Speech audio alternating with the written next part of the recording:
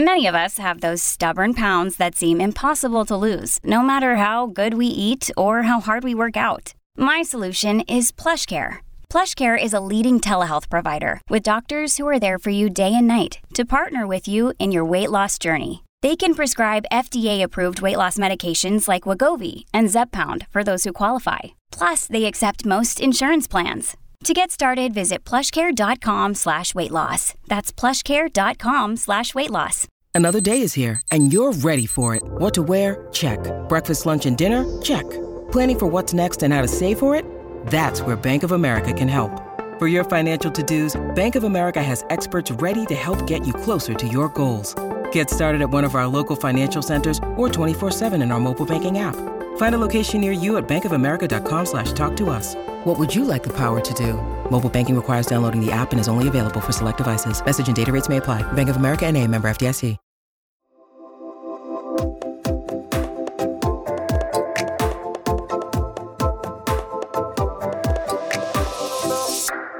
So I feel like nurses and teachers have a lot in common. So much. You know, I feel like, they work so hard. So many teachers and so many nurses go into the professions because they want to help people. They want to change the world. They want to do good. But, there's always a few bad eggs that give professionals a bad name who either go in for wrong reasons or just, sometimes are a little mean girl energy. 100%. That's fine. Yes. But it just kind of, goes to like stereotypes, and then there's so many people out there that don't take what teachers and nurses do seriously, or like, have you had a lot of experience with that? Absolutely. And I think that there's like a stereotype with nurses especially that like mean girls in high school grow up to be nurses. I used to see memes like that. Yes. Like, have you checked on your high school bully lately, and what department of nursing is she going into? I don't understand. I totally have seen that like stereotype. Where does that come from? I guess part of it's true. I mean, I guess Is it? I guess that sometimes if any bully's got to grow up to be something. So I guess some of them grow up to be nurses. I haven't personally experienced like bullies that I knew in high school turning out to be nurses, but it has to have some sort of if everyone's talking about it. Yeah. That's so crazy, because like you wouldn't assume that someone who like actually takes joy in being mean to people, why would they want to go and wait on people hand and foot? Like, that makes no sense to me. I wonder if the bad ones get into it because it's almost like a power trip kind of thing. I don't know. But I'm just assuming that like, because when you're a nurse, you have a lot of autonomy, depending on where you work. And then also you're with people during very vulnerable moments of their life. So I assume that those who get into it for the wrong reasons might get into it for things like money or something like that, because you can make a lot of money in nursing. Did you know that? Yeah. Like travel nursing and stuff. Like wow. You can do a lot with it. So I personally don't see too many people who I really think were high school bullies being, maybe I just got really good coworkers. I don't know. I love that. Yeah. Oh, that's so sweet. I don't see too many of like people that I associate as bullies being nurses, but they are there for sure. In what department? So you're like labor and delivery, right? Labor and delivery. Have you always been labor and delivery? No. Where'd you start? So my nursing journey started as a wee child, actually.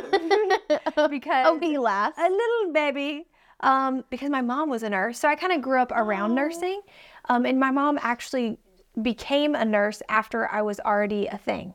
Like after I was a child person. Yeah, you were a whole human being. Before my mom decided that she was going to go into nursing. She worked as a manager of Pizza Inn before that. And then went into nursing. And all I remember is like sitting at the kitchen table being like 5 years old. And my mom's like anatomy books. I'm like, what the F is that? Like I remember those moments of like, oh, this is what it means to be a nurse. And what I assumed she was doing whenever because she would tell me like, oh, I'm going to go help people who are sick. So I thought that meant that she was doing what she did for me whenever I was sick, which was hold their head when they're throwing up. Like I thought that was what I thought she was on wet washcloth patrol for their forehead, and then just like holding the weight of their head as they puked. And I was like, that's so nice of her to do that. Yeah, and she's so great. So as I learned more about nursing, I became a volunteer in the hospital where my mom worked. And that was cool, like, to be around it, see it. But one thing that I realized was that I was not going to make it in nursing because I was a fainter. Real? Okay, Yes. that's also, yes. Yes, I was 100% a fainting goat. My mom was still to also this a day, nurse. actually. And Yeah? yes, my mom was also a nurse, and she always like, do you want to be a nurse? But I was also a like squeamish, like, Yes. oh, so Yes. I never even considered it. But you faced your fears. I did, kind of. Yeah, I mean, I had to. But I remember one day I was volunteering at my mom's hospital, ironically on labor and delivery. And I told the nurses, I was like, I want to see everything. Like, if you have something cool that I would want to see, I want to see it. So they're like, hey, the phlebotomist is going to go draw blood on this baby in the nursery. I'm like, I'm there. I'm ready. So it was me and this phlebotomist in this nursery on this, hours old baby. And she begins to poke the baby. And then she says something that I'd never heard before. And she said, oh no, it's gonna blow. And when I hear that noise, I think the baby is going to explode. Like that. That's the only confidence I have. How old were It's you? gonna blow. Like 16. I was 16. Okay. The baby is going to explode. Like, I didn't know what she had done, but this is bad. This is really bad news. So I took that information in, and my brain said, nope, not today. Turn it off. I passed out, and this poor phlebotomist has a needle in this baby, and then she has me. I hit my head on the way down on like a bassinet, and yeah, they called my mom, who was working that day, of course, and they're like, hey, we're gonna take her down to the emergency department. And she's like, absolutely not. Because if you're the child of a nurse, you get very little sympathy about anything, So she's like, no, this is just the way that she is. So I had told myself that day, like, I can't be a nurse. Like, if I can't handle that, a baby exploding, then I can't be a nurse.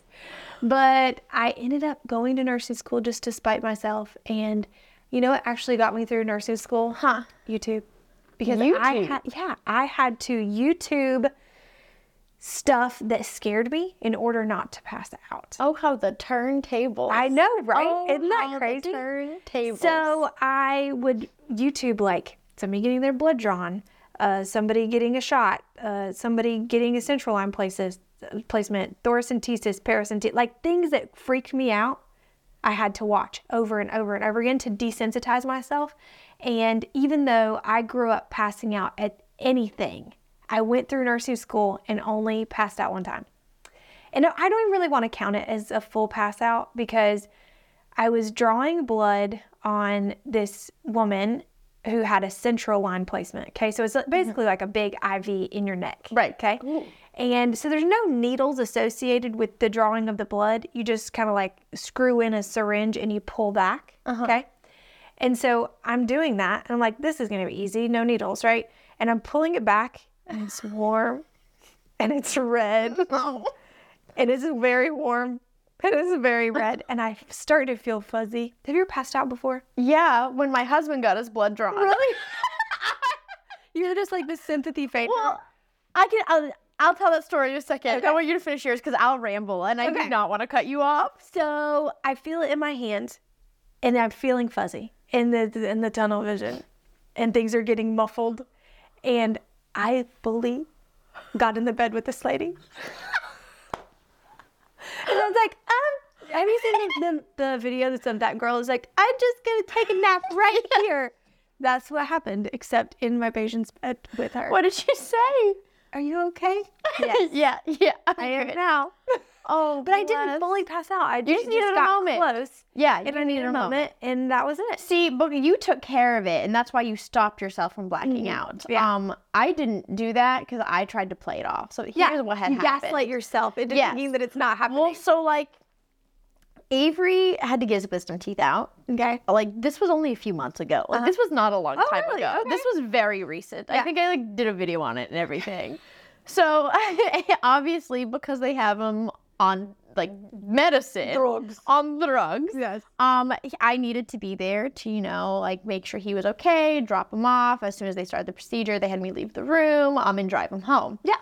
Well, as they were prepping him, Avery's very afraid of needles, like very afraid. He has refused to go to a doctor's office in the last decade because he doesn't want a flu shot. He doesn't want blood drawn. Poor dude. He is terrified of needles. Yeah. So he was very stressed out to get the IV. Yeah. He even asked them when we checked in, is there like another way that you can knock me out other than the IV? Like, is there? He goes, I Googled and there are options, and they're like, no. Man. Wait, and he was so upset. So I really wanted to be supportive and like hold his hand when they gave him the IV. Of course. But for whatever reason, I watched them stick him. And then I start to feel the fuzzies. Yeah. And literally my brain was like, Rebecca, this is not about you. You gotta snap out of it. You gotta get it together. And I just choose to say nothing. And I'm like gaslighting myself. I'm like, you're good, man. You're fine. This is because this is not about you. Yeah. Stop making this about you. Exactly. And like, I saw Avery's heart rate start going up also, and that also stressed me out. So then my anxiety was increasing, even though I was trying to gaslight myself that it wasn't. Right. So then I just go and I sit down, and I think maybe if I close my eyes for a second, I'll be okay. But then I can just feel myself starting to sway, and then you could just hear the poor nurse goes, "Are you okay?" good?" And I was like, yeah, like I tried to say, yeah, but it came out like, yeah. And Avery then tries to start soothing me. And I feel like the worst person in the world because I'm like, oh my God. It could have been like a distraction technique, honestly, because, you know, he focused on you. He did. And then got him through it, maybe. Well, they were like, do we need to get you like any snacks or anything? And I was like, no, I'm good. Is he good? But then like I 100% just blacked out against the wall. And then I came to with like just bottle of water and like Oreos in my face. Yeah. They're like, please take them. Yeah. And I was like, you're not allowed not to. I'm really sorry. And they're like, it's okay. We have people pass out all the time. And then he kind of paused. He goes, it's usually the patients. But that's just because you're empathetic. That's what I hear. That is the moral of that story. Because you have empathy. Yeah. Well, I think the worst part of the story is that like 5 minutes later, you could hear on the nurse's radio, like, can someone check on that wife in that one patient's room? Like, she was not good. But it's fine. But you made me think of another story. Yeah. Because you said that, you know, when you're the kid of a nurse, you don't really get sympathy. None. And I'll never forget, my mom feels so bad about this still to this day. It's fine.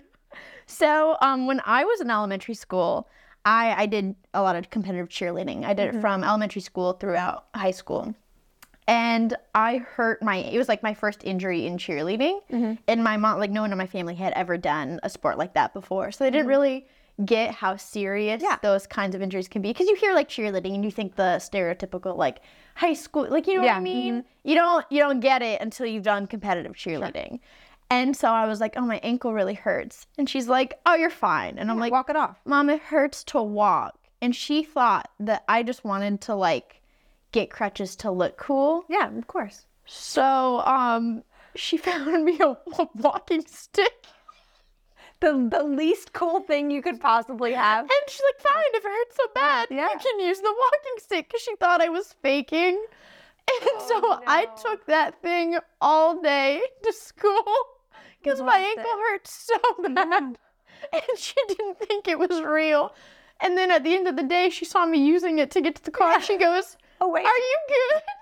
I was like, no. And she's like, oh my God, I'm so sorry. She's like, let's take you to get some actual crutches. Yeah. I said, yeah, that'd be nice.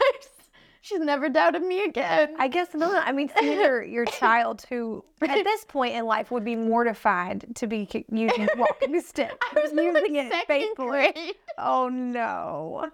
It's so funny.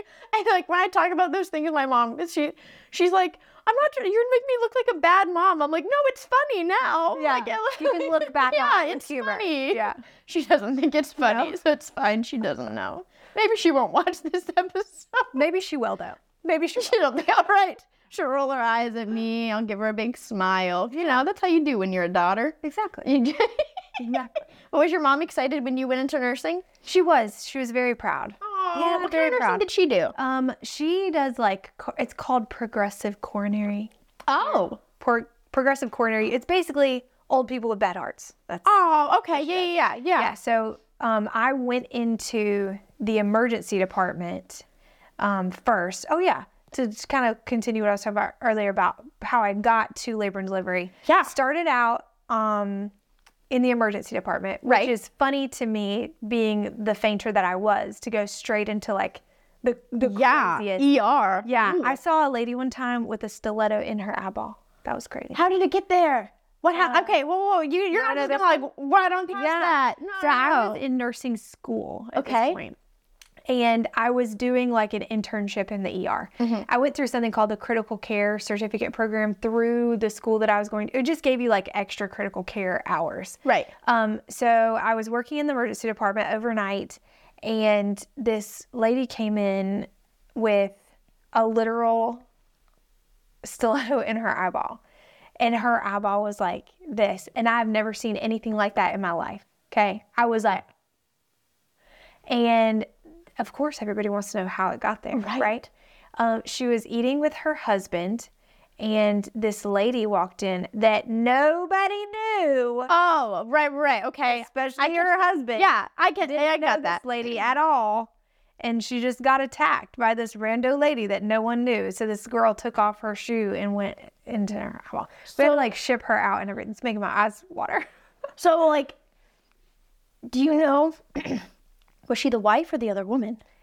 So she was the OG. She's the wife. So the wife got a stiletto to the eyeball. Yes, because somebody that no one knew was jealous. The one that no one knew. Yeah. Yes. Just some crazy off the street. Yeah. Lady. You know, women are just all crazy. I know. Wild. Wild stuff. We just can't be contained. I know it. This podcast is sponsored by Ramp. Are you the decision maker in your company? Consider this. For the first time in decades, there's a better option for a corporate card and spend management platform. Meet Ramp, the only corporate card and spend management system designed to help you spend less money so you can make more. Most corporate credit cards offer points as incentives, but those points amount to less than their worth in real cash value. Ramp's business cards offer you cash back, real money in your pocket. Plus, you control who spends what with each vendor. And Ramp's software collects and verifies receipts automatically, which means you'll stop wasteful spending and close your books in hours instead of days. Businesses that use Ramp add up to 5% to their bottom line the first year. If you're a decision maker, adding Ramp could be one of the best decisions you've ever made.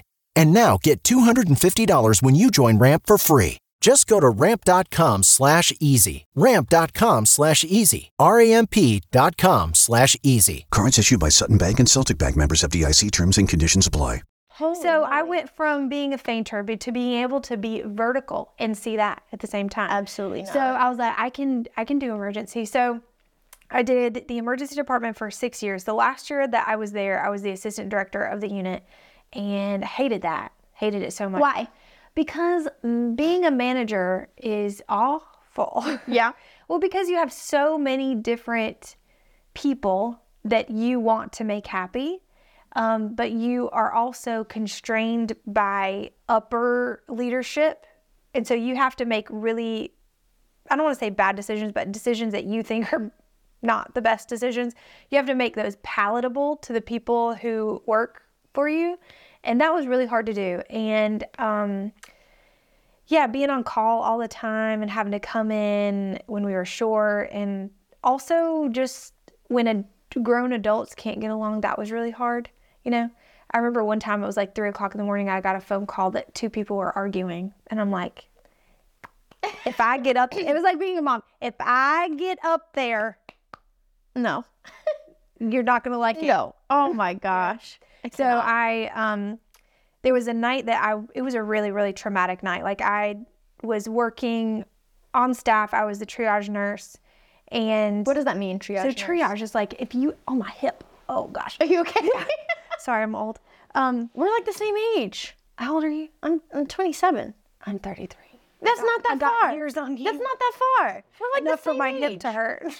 Yeah. So triage is like, it's a French word for to sort. Oh. So if you come into the emergency department, if you walk in, you're going to see a triage nurse, and that triage nurse is going to say, I think you are more sick or less sick than other people. Okay. And then that's how you kind of go back. It's not first come, first serve. It's worst come, first serve. Yeah. Got it. That makes sense. So I was working in triage one night, and there was an 8-hour wait. Wow. That's just to go to a room to see a doctor. Okay. That's not to see a doctor. That's like you come in, you see me, and then you get put back outside in the lobby, and then you wait for 8 hours. It was awful. It was like during flu season, Christmas time. It was crazy. And then there were some really traumatic things that came in that night, and I had never had a problem with anxiety or anything. I've had a full-blown panic attack. Really? Yeah, because people see you as like the face of the wait, right? Oh, like you're the reason that I'm not being seen immediately, kind of thing, even though there's nowhere to put you. You know, I'm doing the best that I can. And I had a full-blown panic attack in somebody's room. Like I was triaging them, and just like it just came over me, like, and it makes you feel like you're dying. But they called what we called the administrative coordinator down. So this is the person on any given shift who's like in charge over the hospital.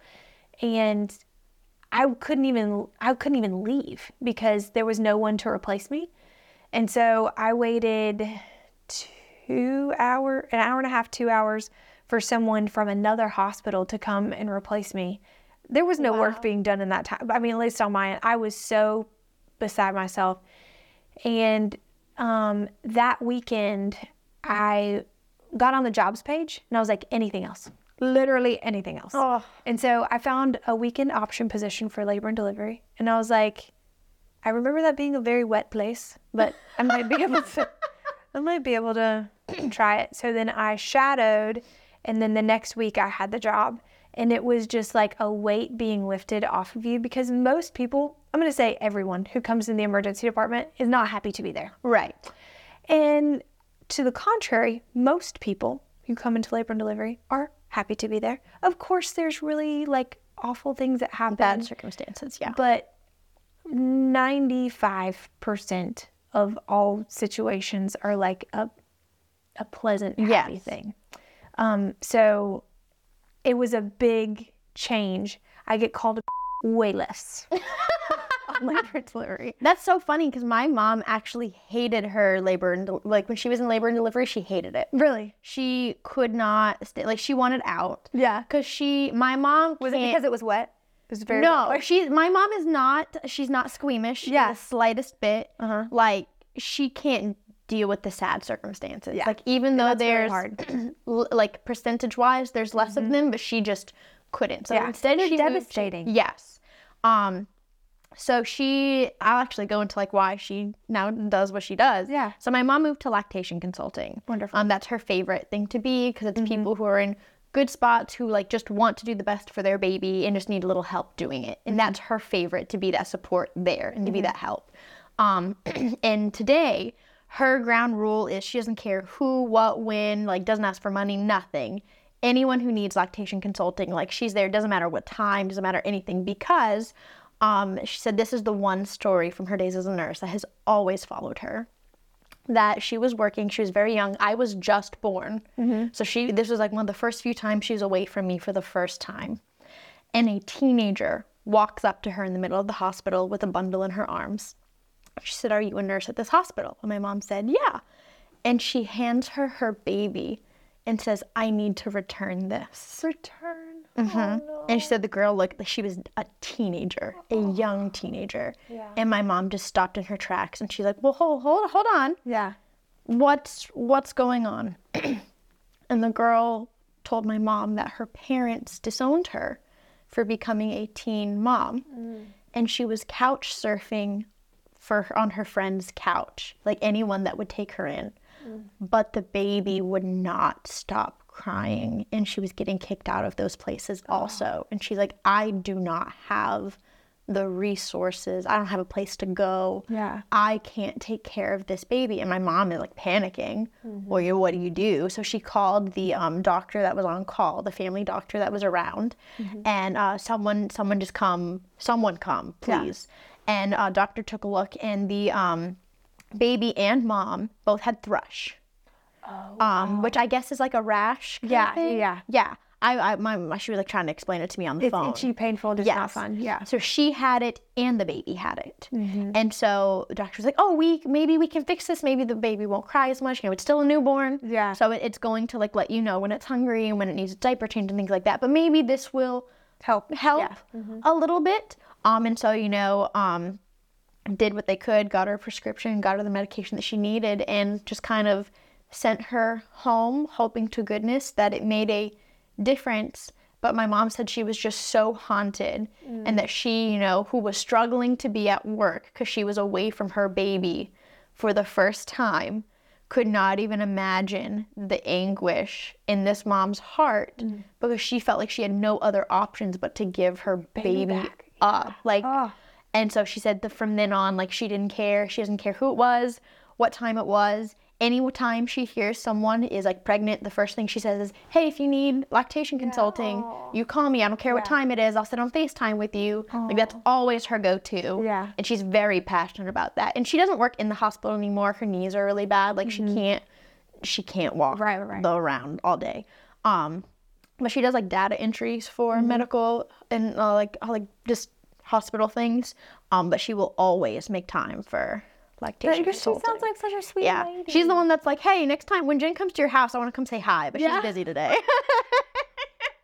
That's awesome. Yeah, she's great. But that's what your thing made me think of, because like it's so I feel like nursing is also like teaching in that, every teacher is either meant for elementary or meant for middle or high school or meant for math or science or social studies. And I feel like it's the same way with like nursing departments. So true. Yeah. What a good analogy. I mean, it's so like they're very, very similar. Yeah. Because my mom could never do labor. Like she would never. And I am also the same way with what she does. No, thank you. Like any kind of, it's called med surg, which is just like adult sick people. Oof. It's not, no. Do you feel like within the nursing realm, like within departments at hospitals, do you feel like there's like cattiness or bullying between like nurses within the departments or between departments? Like, do you see issues like that at all? For sure. And all of it comes from perspective, right? Because if I am in my unit, I understand the struggles of my unit, right? So if you're coming from a different unit, you understand the struggles of your unit.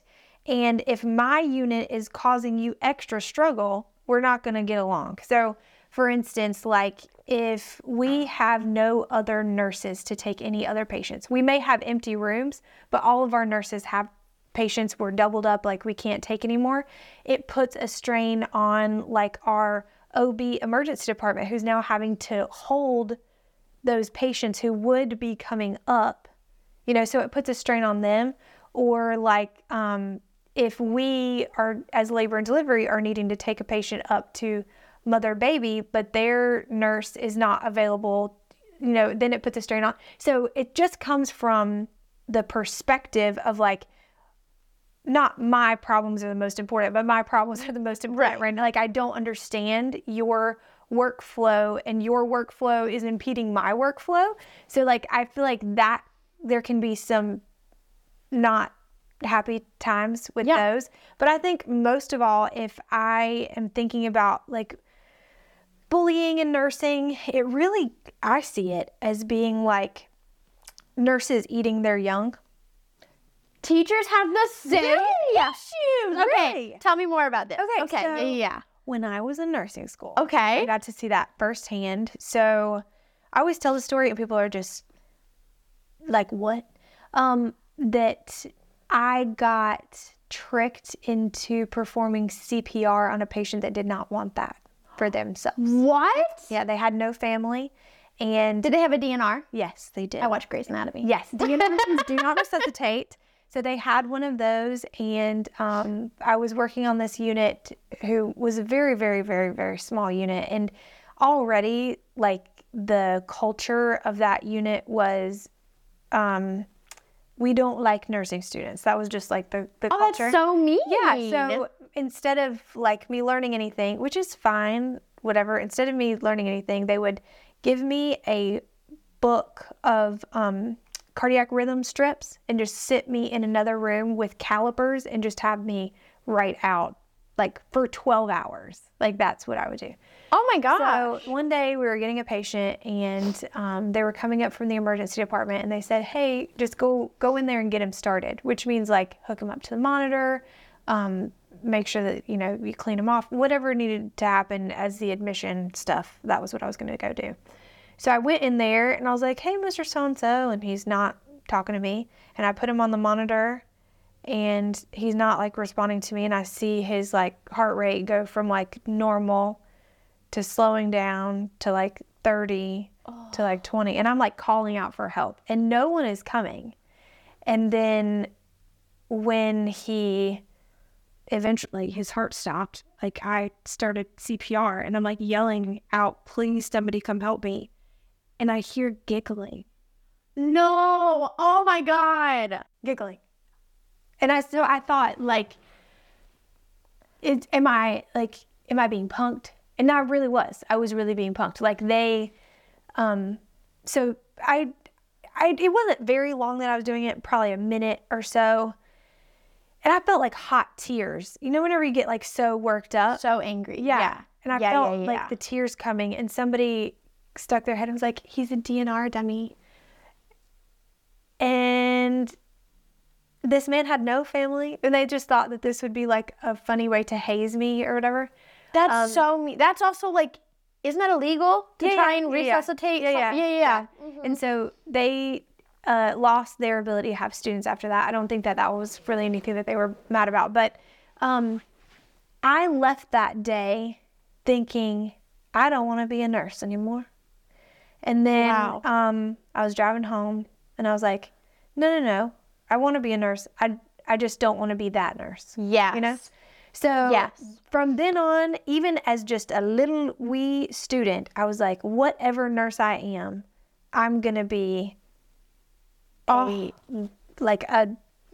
good preceptor. Like I want to have nursing students be excited to be there and not leave with these traumatic events. But I think that in nursing, and it may be the same in teaching, that we recycle our trauma almost like a family would, right? Like if someone is abused growing up, they're more likely to perpetuate that cycle of violence. So if I went through what I went through as a student nurse and you're coming up through the ranks, you have to prove to me that you're strong enough to handle what I went through in order to be considered like in the same club. I think it's a little different in teaching in that like, and it sounds so weird. Yeah. But you know, there's this stereotype of like that new young teacher. You know what I mean? And that's the cool teacher and blah, blah, blah. And I think when it comes to teaching, I think that a lot of people, especially women, have issues with getting older. And I think this realization that you aren't that new young teacher anymore, that is what I think really is the problem within teaching. And I think there's also this idea that like, yes, veteran teachers are going to have more experience and more knowledge and like understands things that younger teachers wouldn't understand. But that doesn't mean that younger teachers don't have good ideas, right? And don't have good, new, fresher perspectives and don't understand newer technology and aren't a little bit more connected to this generation of kids, you know? And I think that sometimes older teachers forget that. And not always. Like I in my experience teaching, like I met some teachers who were amazing mentors, who I looked up to so wholeheartedly, who were just amazing human beings and who I strive to be like if I stayed in teaching, which I did not, but neither did they. So it's fine. But I also definitely, you know, I talked about this in a previous episode, that when I started in my department, I was pulled aside by the next oldest woman and told, I'm just letting you know, these veteran teachers will make fun of you and will be mean to you because I was their little guinea pig before. That's terrible. So sorry, I wish I could help you, but I couldn't even help myself.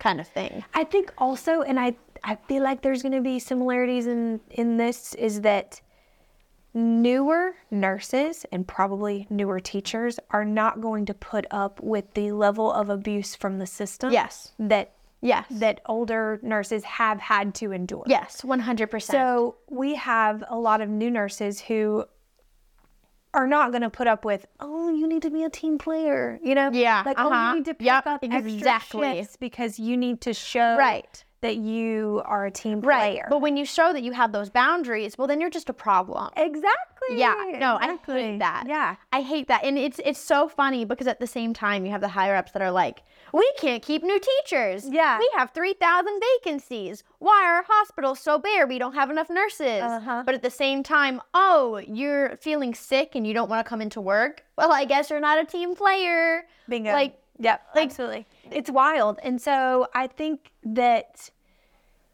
we need boundaries in order to change the system. If we don't have people who are willing to say, no, we're going to continue to perpetuate the problems in our industry. I don't know if I ever said this on the podcast before. I might have. It's very possible. Because the issues from my last school, it's not a secret. I'll tell the whole world. Yeah.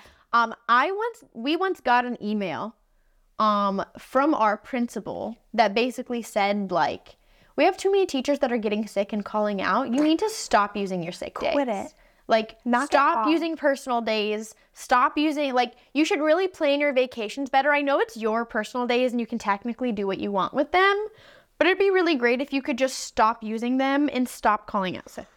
Oh my gosh. Yeah. Think about your colleagues who are having to cover your class. Because of course admin couldn't be bothered to do it themselves. No. That would be terrible. But so we talked about issues between nurses and nurses.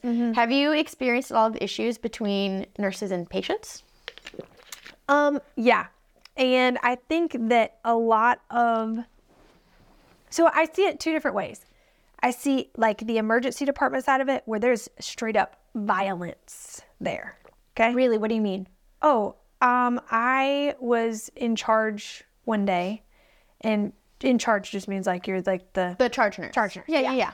And I'm it's in the mornings, 7:30, just got there, and I'm kind of walking around, make sure everybody's good. And I hear this blood curdling scream coming from a voice that I recognize. Oh no.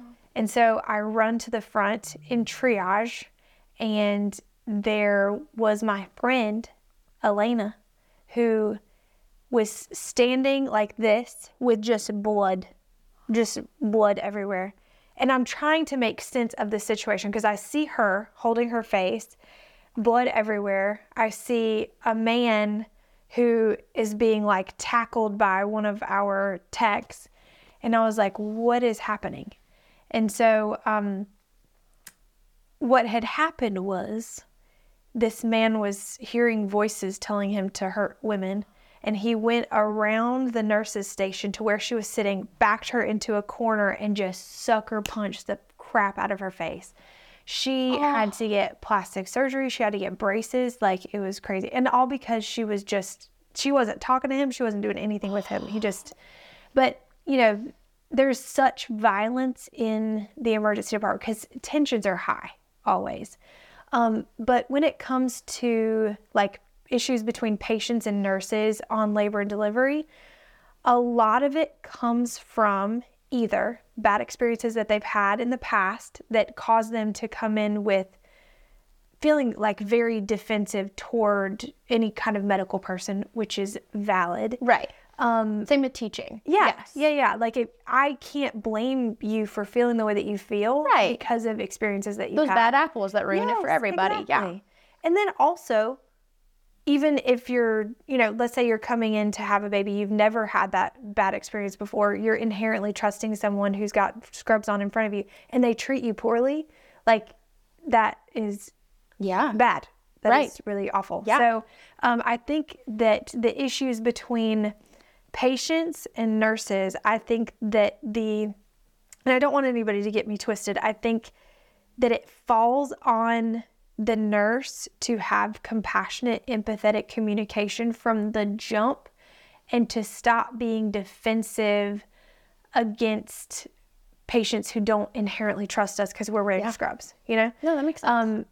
I have to show up every day as the best version of myself regardless of how I feel about any kind of situation, in order to create a safe space where patients feel that they can trust me. In nursing, especially now, or just in obstetrics in general, Black women have the highest maternal mortality and morbidity rate. And so I don't expect a Black woman to come in and say, oh, a white nurse is in scrubs and I am going to trust her because she is here. Absolutely. I want her to be suspicious of me, honestly. Like, I want to have to prove to you that I am a trustworthy person before you should trust me. So I think that there's so many facets between nurses and patients, and I think that it can, does, and should fall on the nurse to create safe spaces. It should not be on our patients to come in and have to create that for us, especially if they're a teetotal turd, you know? No, I get that. And like, especially what we were talking about earlier, like before the podcasting with Avery, and is like, you know, hesitation with medical personnel. Because I've mentioned it a few times. I haven't gotten into like the details on the podcast or anything like that. I always say that I want to like ask Avery's brother to make sure that he's not offended by me talking about it like that. And I just haven't because I'm lazy. But you know, Avery's mom traumatically passed in a very, very, very traumatic situation. And Avery just really lost a lot of faith in medical personnel. And you know, like I've always been like a very, the doctors say this, so it's fine. Or the nurses say that, or that's fine. But you know, Avery just isn't anymore. And it just, some people have those experiences and it's not their fault they had that experience. Exactly. And it's not necessarily the next nurses and the next doctors' fault that they've had that experience, but it's definitely something that we all have to deal with as nurses, as teachers, when people before us might not, you know, do the things. Absolutely. And I think that knowing that someone has had a traumatic experience in the past only helps me to be more empathetic to their perspective. Yeah, you know? absolutely. And it's why I don't get mad or defensive when somebody is refusing something that I recommend, or they are really standoffish, or they're not like kikiing with me. I don't get offended by that or defensive towards that because I just haven't proven myself trustworthy yet, and that's okay. I once had a dad of a student. I don't know if I've even told the story on social media before, but this was maybe right, like, I think this was the year after COVID started. So like COVID started in March, and this was the next school year. Because I remember like being at home, and I already had a bunch of like online lessons done already because I like from last year, and I had a dad email me. Just first interaction with him that I ever had, like a few days before school started, this long paragraph about how, just letting you know I'm so-and-so's father, and I already don't trust you, and blah, blah, blah, blah, and you have to put every lesson you put in front of these kids, you have to give to me first. I have to check it. I have to make sure that it's appropriate for these kids because I saw what you teachers were putting out last spring. Mind you, it was at a completely different school because she was a freshman with me, so he's talking about the middle school. And I saw that you guys completely skipped, I saw the propaganda that I saw that you guys twisted World War II and like looked at different perspectives and are trying to teach un-American ideals and things like that. So sorry, but you now have to deal with the consequences of the last teachers, and I have to approve of every lesson before you give it to these kids, at least my kid. And like I just read it completely in shock, and I just wrote back, "Hey, Mr. So-and-so, sorry you had that experience. All of my online lessons are literally already posted. Online? You're welcome to go look at whatever you want. I try my darndest to, you know, do what I can to make sure kids have as much information about every single situation as possible. Yeah. There are some standards that I don't even think they go in depth enough. And so I add things like in our Middle Ages, there was no Africa or Middle East, but there was everywhere else. So I just added a day or two to cover them, you know, because if it's world history, it should be world history kind of thing. And literally his next email was, "Oh my gosh, I'm so sorry. Thank you so much. I'm noticing I came on a little strong, and I appreciate this, and I'm watching your stuff." And like, I didn't do social media yet or anything like that, but I was making, I made like little Bitmoji videos for each history lesson because I had kids who could not get online during class. So I was trying to find lessons that kids who either didn't have internet access or only had so many devices that they had shared with siblings that they could all access at the same time. Yeah. So I made them. One took me 18 hours. It was off. That's how I now know how to edit things. Good Lord. Yeah, it was awful. I would have terrible. That so quick. And it's so funny because now that I actually do content, I look back at them and I'm like, that is so awful. Like, I did a terrible job. Oh my God. But like at the time, I was like, look at how cool this is. But long story short, I totally relate to the whole like previous bad experience. Yes. And it's unfair. But someone did send me a story of a time that her labor and delivery nurse 100% had her back. Wonderful. And it was so, oh my gosh. I love to hear I can't even, like, so this mama was given birth, obviously, labor and delivery. And the plan was, whenever she went into labor, she was going to call her mother-in-law because her mother-in-law and her mother were going to be in the room with her. And her mother-in-law was going to, on the way to the hospital, pick up mom and grandmother and children because the mom really wanted her children to be the first ones, besides the parents, to hold their sibling. Okay. That was very important to them. Okay. So mom and mother-in-law were going to be in the delivery room. Grandma was going to watch the kids until it was time for them to come hold the baby. Okay. Went into labor around 8 or 9 p.m., called mother-in-law, hey, and mother-in-law lived, like, they all lived about an hour away, so that's why everyone was carpooling.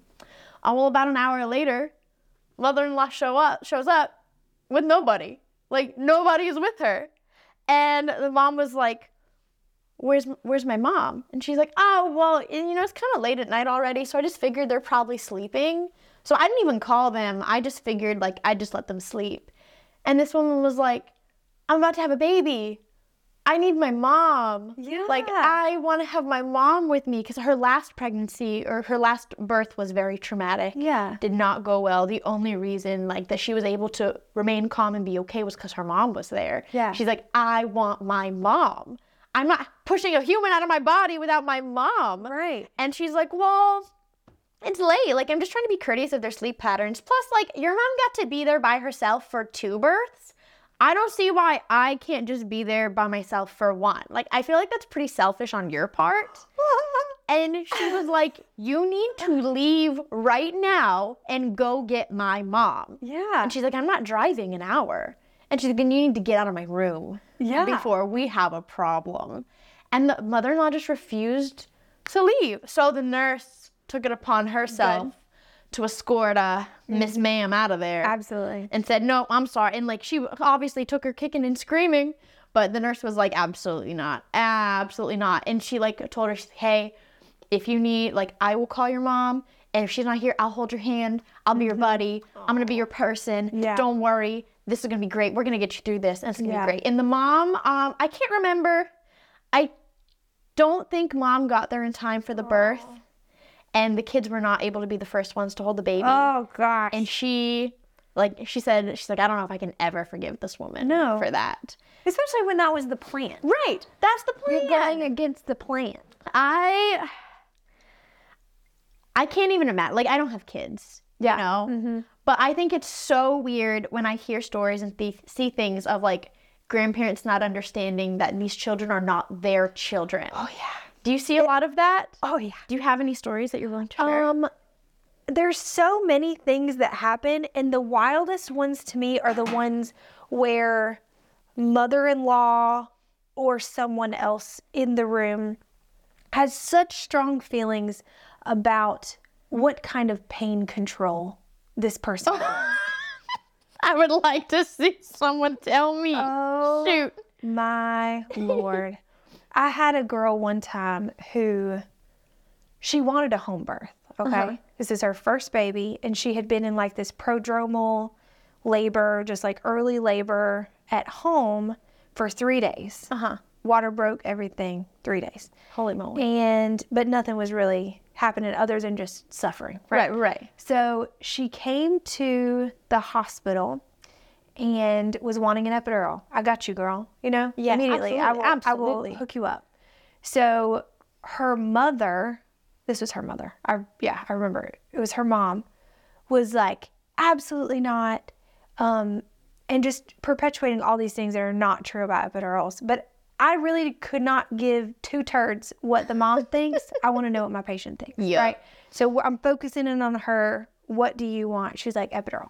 So I kicked everybody out because where I work, the epidural is a sterile procedure, so we can't have anybody else in the room. We used to be able to before COVID, but now all of a sudden it's whatever. Yeah, don't you know? So, the germs are different now. It's different. It's built different this time. So she gets an epidural. She's immediately asleep, which is what I was hoping for her. Because epidurals don't go to your brain or anything, make you woozy. What they do is they just numb you. But she finally had a chance to rest. Okay. So I go in there and the mom comes up to me all in a panic. And she's like, I need to know what to do after this. And I'm like, what? I don't know I don't understand the question. And she's like, no, how do I detox her from this? And I was like, what are you talking about? And she's like, the epidural, where does it go? And I explained that okay, below your spinal cord, there's 2 different areas. The epidural space is around that area.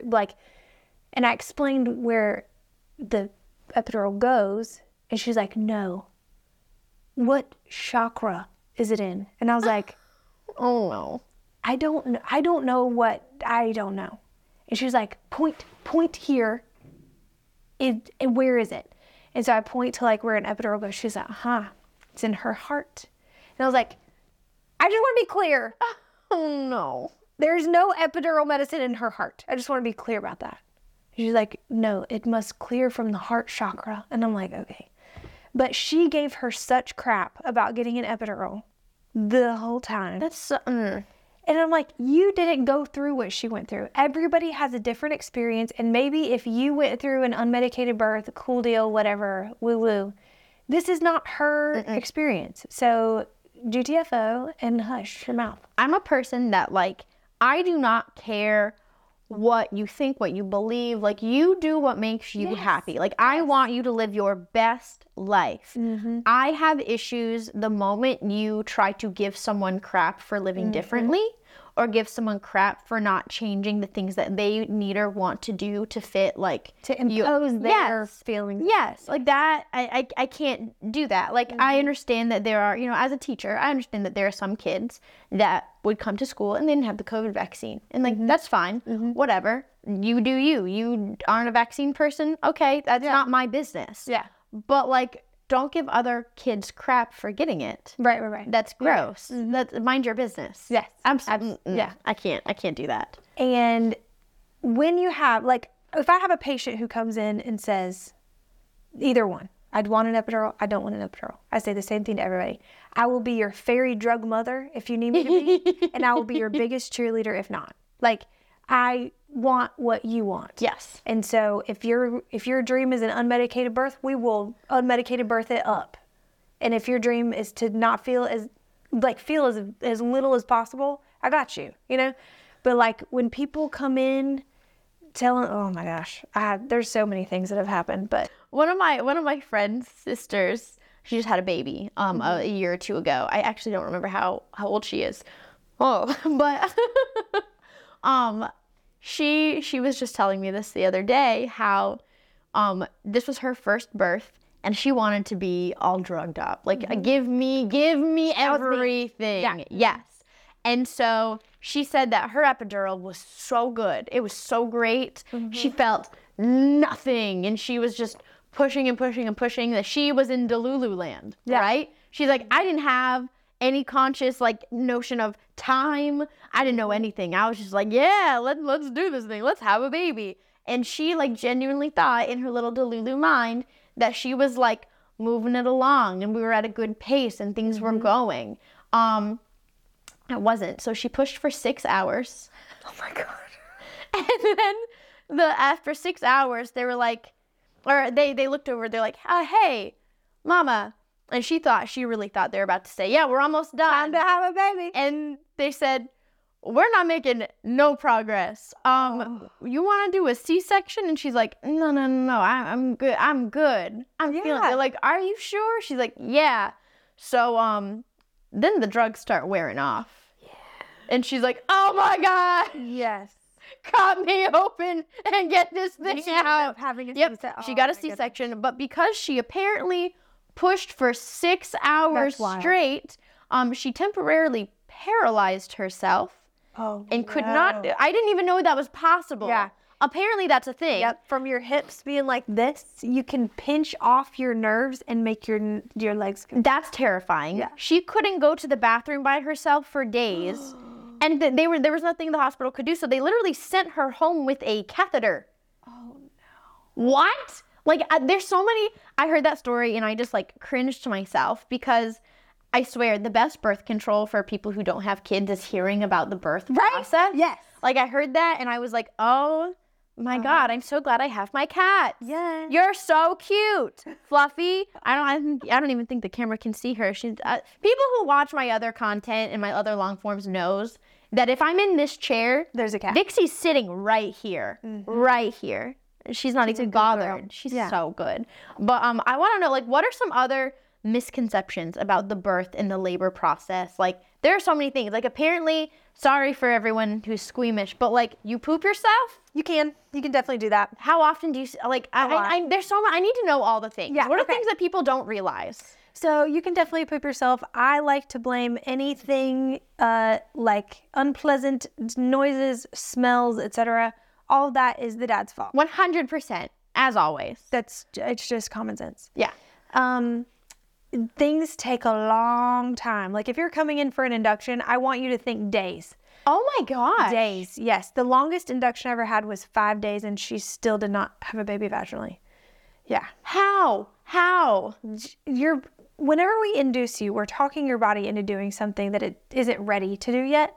And I don't know about you, but if somebody's trying to talk you into something you don't want to do, it can take a lot of convincing. So yeah, sometimes it just doesn't get there. I just got a shiver. Yeah. Sometimes it just doesn't happen.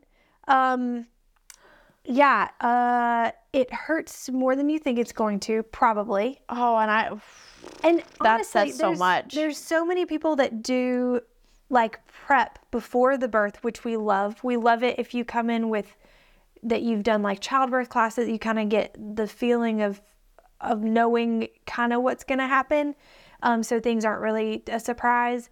But I find that the people who are the most prepared are the people who prepared mentally for the marathon that they're about to go through. So instead of learning like, doesn't take your pain away at all. Yeah. It's more preparing your brain to endure a lot in short bursts. Okay. Right? So people who, like if you hold an ice cube for a minute, like being able to transport yourself in your brain to a place where you can handle that, and then you take like a minute off and then you try it again. Things like doing that wall helps sits. birth? Yeah, it helps you mentally to prepare for like, because the contractions only last for about, I'm going to say about, because every contraction is different, about a minute. So if you can get through a contraction, you get a break in between. So if you can get your mind to be able to accept that amount of pain without losing your mind, chances are you're going to be able to tolerate things a little bit better. Wow. Yeah. Okay, what other tips? Some other tips, distraction is good. So you can like squeeze a comb. So like the teeth of the comb digging into your palms is helpful. If you're thinking about doing pain control type stuff, I wouldn't blow your load. That's okay. I wouldn't blow your load too quickly. Yeah. So if you're going in, I wouldn't get an epidural if you're closed, like if your cervix is closed, because being up and moving around is so helpful. And if you get one really, really quickly, not going to say that you can't have a baby vaginally, but it can be a little bit trickier on you. And at least where I work, we offer 3 options for pain control. And I would put them in order of how well they work, least to effective to most effective. First is laughing gas. Second is IV pain medicine. And then third is epidural. If you are going to go like IV pain medicine route, and then you're like, man, this isn't what I thought it would be, I want to do something different, don't go down. And don't go down the ladder. Yeah, that makes no sense. Because do people do that? Yeah, because they think that it's going to... Just a little bit more. Or at least something different, right? But the thing about like laughing gas, it doesn't take your pain away. And it definitely will not make you laugh. You will not be laughing at all. It makes you feel like you're hurting in outer space, which if you are wanting to go without an epidural can be helpful because it can distract you and help you to cope with the pain that you're feeling. But if you're somebody who knows that they want an epidural, you probably will not be satisfied with the level of analgesia that nitrous oxide can provide for you. Okay, right? So I have 2 questions. Of course. One, I need you to explain like exactly what is an epidural. Like, because like we all hear it and we like know, but we don't know. Yeah. I need to know what it is, and I need to know why so many people are against it. Okay. So an epidural is kind of like having an IV, but in your back. Is in your spine? It goes through your vertebrae. So, okay, I'm going to use my finger. Okay. Let's say that this is your spinal cord. Okay. Your spinal cord ends, and it ends above where an epidural goes. So there's a lot of people who think it's going into my spinal cord, and that's why they're afraid of it for things like being paralyzed, stuff like that. The chances of you being paralyzed from an epidural are the same as you dying in a plane crash on a commercial airline. Okay? So you can still be afraid of that happening, right? Like every time I go on an airplane, I think I'm going to die. And that is a totally normal thing to think. But when we're looking at the chances of that happening, you'd have to really, really, really, really, really screw up in order to have an epidural that paralyzes someone. Okay. But it can be scary to think about a needle going back there. Okay. Right. So your spinal cord ends, okay? But your spinal cord is surrounded by 2 things, right? So there is the intrathecal space, which surrounds it, which is where your cerebrospinal fluid lives, okay? Okay. So it's like, if you ever heard of the term spinal tap? I had one. You've had one. Okay. Yes. What they were looking for is cerebrospinal fluid, okay? So that is around your spinal cord. They were really looking for hepatitis, but... Hepatitis? I had West Nile fever as a kid, and they couldn't figure out what it was. And so they were testing, but yeah go on. They were looking at your cerebrospinal fluid. That's what they were testing. Yes. Okay. So around your intrathecal space is your epidural space. Okay. Oh. So it's like around here. Okay. So what they do is whenever they go into the epidural space, they're just going into that layer. They're not going through the intrathecal space. They're not going into your spinal cord. And like I said, your spinal cord ends before where the epidural goes anyways. And when they get into the epidural space, what they're doing is they thread a little catheter into there so that all the needle, anything sharp comes out of your back. There's no more sharp left in there. And the catheter gets taped on your back so that you have it in place. It's not going anywhere. And then they hook up that catheter to a bag of medicine. And that bag of medicine will go continuously throughout your labor until we turn it off or it comes out, right? Okay. There are a lot of people who are against it for not being able to get up and move around, which is a valid reason to not want it. Some people are afraid of feeling claustrophobic, right? Like if they can't get up and move around, they can't run away, and sometimes people have issues with that. There's a lot of people who are afraid of it causing chronic back pain. And the thing that people need to know about, say, like I've heard people say, oh, my epidural caused me a lot of back pain.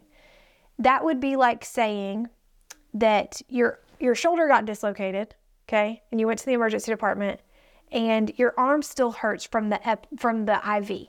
That's kind of like saying that. Oh. We're discounting all of the changes that your body and your spine and your hips go through In childbirth, in pregnancy. Like it changes so much, and it's so easy to say, man, this low back pain is from my epidural.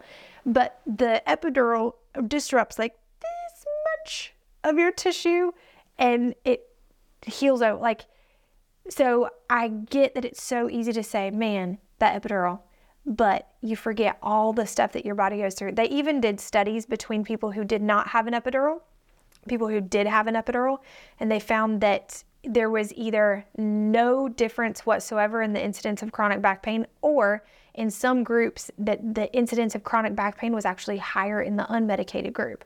So probably because like the tension of feeling. Yeah, that makes sense. So all of the reasons that people don't want an epidural are valid. Like, yeah, absolutely. I never want anybody to get an epidural who doesn't want an epidural, right? And I'm never going to gaslight or talk somebody into an epidural if they just don't want one. Absolutely. I had a girl one time, she was very, very young. She was a teenager coming in to have a baby. And whenever she first got there, we talked about her plans for pain control. And she said no epidural. Like, that was her only thing. She was afraid of it. She did not want an epidural at all. So I supported her in that, offered her everything else that I could. We did position changes, breathe it. But you can only do so much with that. And then she gets to 8 centimeters and she's screaming for an epidural. And so I help her to get an epidural. And as soon as she leans back after the epidural, she begins to sob. And I'm talking like big boohoo. Oh. And I was like, girl, you okay? Like, what's going on? And she said, why did you let me wait this long? She thought that I should have like made her get that epidural because she was afraid of it. Oh. And well, I feel like when it comes to medicine, people who aren't in the medical field, and not everybody, but most people who are not in the medical field don't understand so much of it. Because like I genuinely, like, from just the way that people spoke about epidurals, I literally thought it was something like, I don't know what I thought, and it sounds really stupid saying it out loud, but I'm thinking of like a tube you just like put in there, and it is, but it isn't. You know what I mean? Like I'm thinking of like a big thing. Oh no! Like the size of like half a cucumber or something. And I'm thinking like, oh my god, because you know one of my best friends had a baby a year or two ago, and like she was talking about, oh, the epidural fell out, and I'm like, how big does it have to be? Oh my god! Right. So like, I don't know, and I feel like those of us not in the medical field who just don't understand. Yep. It can be, people are naturally scared of things they don't understand. Exactly. And sometimes we get to a point where we feel like we're too old to ask questions. And that's always something that I say on like, Am I the Bad Apple? Like, you're never too old to learn something new. Yeah. You're never, like, there's no such thing as dumb questions. Like, learning is so important. And I feel like that's where a lot of, you know, like, she wanted you to tell her to get an epidural. She had no idea you legally could not do that. I'm not going to do that for you, girl. You like your job too much. Right. That's crazy. And I want to support what she wants is what I want. And so I'm never going to push did I think that an epidural in that moment at her very small teenage body that she probably could use an app? Absolutely. But I'm not going to push that on her at all. Exactly. And the other thing that is kind of a misconception is around epidurals is that people think that the epidural can wear off. There are 2 times that an epidural will stop working. Okay. One is if the medicine is gone and we don't replace the bag, which the epidural pump makes awful, awful noises, and you would know if that happened. And then the other way is if it fell out, like your friends did. Because yes, we tape it up on your back really well, but it's not perfect. If you're like, you know, like an alligator and rolling around and stuff, it could get pulled out. But the reason that some people think that it stops working, like when the baby comes out, is that the nerves associated with that deep pressure in your butthole, that it feels like something's coming out of there, are not covered well by the epidural. So you can have like the contractions that get covered okay, but when it comes to that ring of fire or your baby coming out, you can feel like, man, this epidural is not working anymore. But it would be so much worse if you didn't have that epidural. Right. So I'm assuming that just has to do with like how big your baby is, right? It can, but also that's anything coming through there is bigger than we're used to, you know? Right. So yeah. I had a girl one time who came in and said, last time I got an epidural, it wore off by the time I was pushing. I know in the back of my mind what she probably means by that, meaning that she still felt stuff, so she's assuming that it stopped working. And so she said, I don't want an epidural this time. Okay, girl. I'm not going to gaslight her into saying, like, well, actually, it was working. Yeah. So this time she didn't want one, and I said, okay, girl. So we went the unmedicated route. And while she is pushing her baby out, she's saying, my epidural didn't work last time. Because it's different feeling. Yeah. But, I'm never somebody who's going to, like, try to make you, like, especially in the moment, I'm not going to try to tell you that you're wrong about something. We just figure it out together. Yeah. Oh my God, that sounds so horrifying. Like, again, this is like the best birth control for those of us who don't have kids. Yeah. It's good. It's birth control for me. Honestly. Yeah. You did it twice. Yes. Oh my gosh. I told so I work with my OB now, which is kind of weird also.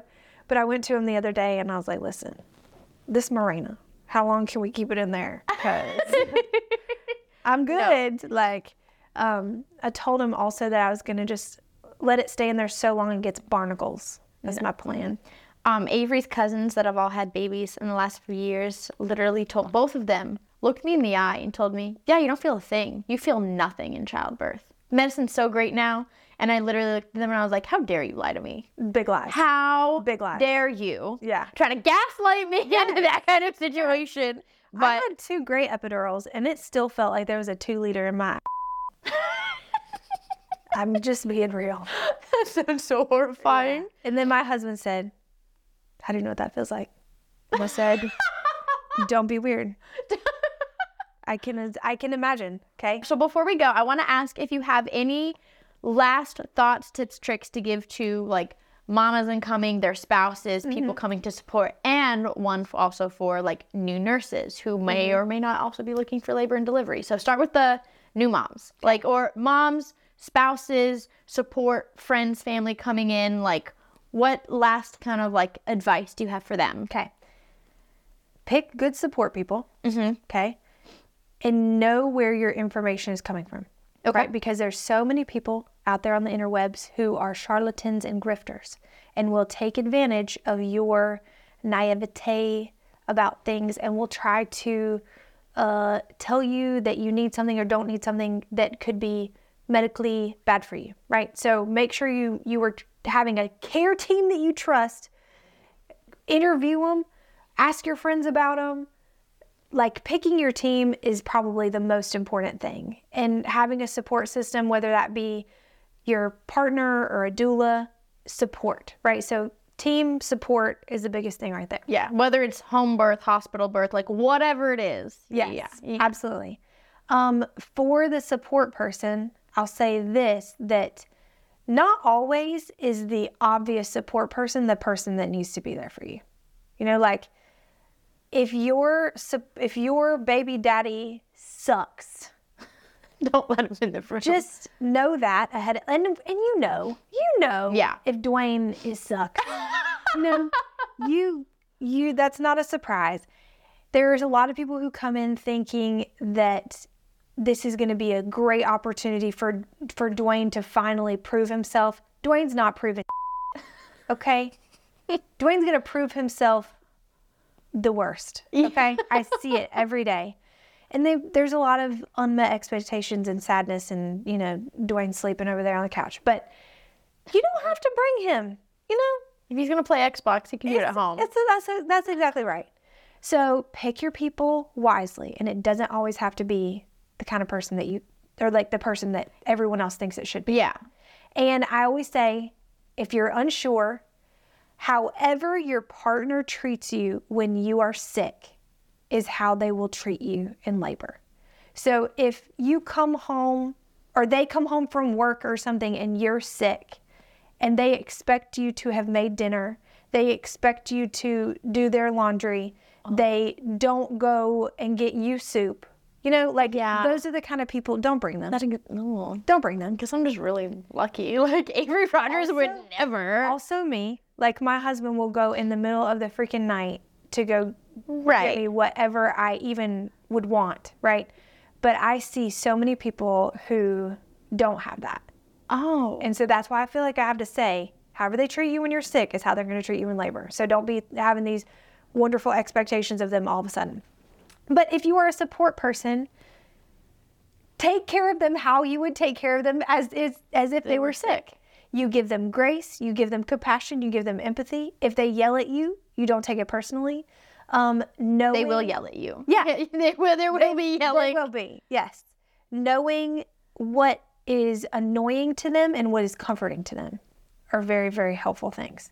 Like, for instance, I don't like it if people play in my hair, especially if I don't feel good. Like, it gives me the heebie-jeebies. And so Brian knowing that would be helpful so that he's not like touching my hair whenever I'm hurting, you know? Yeah. So knowing those things is important, and educate yourself. Like, don't leave it up to your lady friend to have to tell you what to do, what not to do. Just she's busy. She's a little busy. Yeah. Yeah. So if you have some education going in childbirth wise, amazing. And then for like new nurses who may or may not want to go into labor and delivery, or who are starting out, are lost little sheep, as you said, little lasses or lads, you know, we love our nurses as well. What kind of advice do you have for them if they don't have the kind of mentor support that, you know, you and I both also really wanted? Yes. I will say, seek it out, right? You're going to find someone on your unit who you want to emulate, right? So you see the kind of behavior in them that you would like to be someday. Seek them out. Put yourself in opportunities to flex your balls. And I mean that as like... Literally flex your balls. Like, to be an advocate for your patient, to stand up for them, to... you don't have to just go with the flow of what a doctor says or a doctor... Like, you have to listen to your patient. You have to listen to them. Yeah. Be always learning. Always learning. Just because you got out of nursing school does not mean that you stop learning. And learning doesn't always have to be like getting credentialed to do ultrasound guided IVs. Like, of course, that's a great clinical skill, but also never stop learning about how you can be a better communicator, how you can be a better person who holds space for somebody, how you can be comfortable with uncomfortable situations. So it's not just like the medical stuff. I think that the communication and the advocacy can be just as important, if not more important, than the medical skills that you have. I love that. Yeah. Thanks so much for hanging out with me, Jen. Of course, I had a great time. I hope that you guys were as intrigued. Like, I have so many more questions, but I'm like, wow, this is the longest episode I've ever done. Yeah. So we're just going to have to do another one later. Yeah. I love this. Well, thank you guys so much, and I hope you'll have a great rest of your day, and hope to see y'all next week. Bye-bye, lovelies.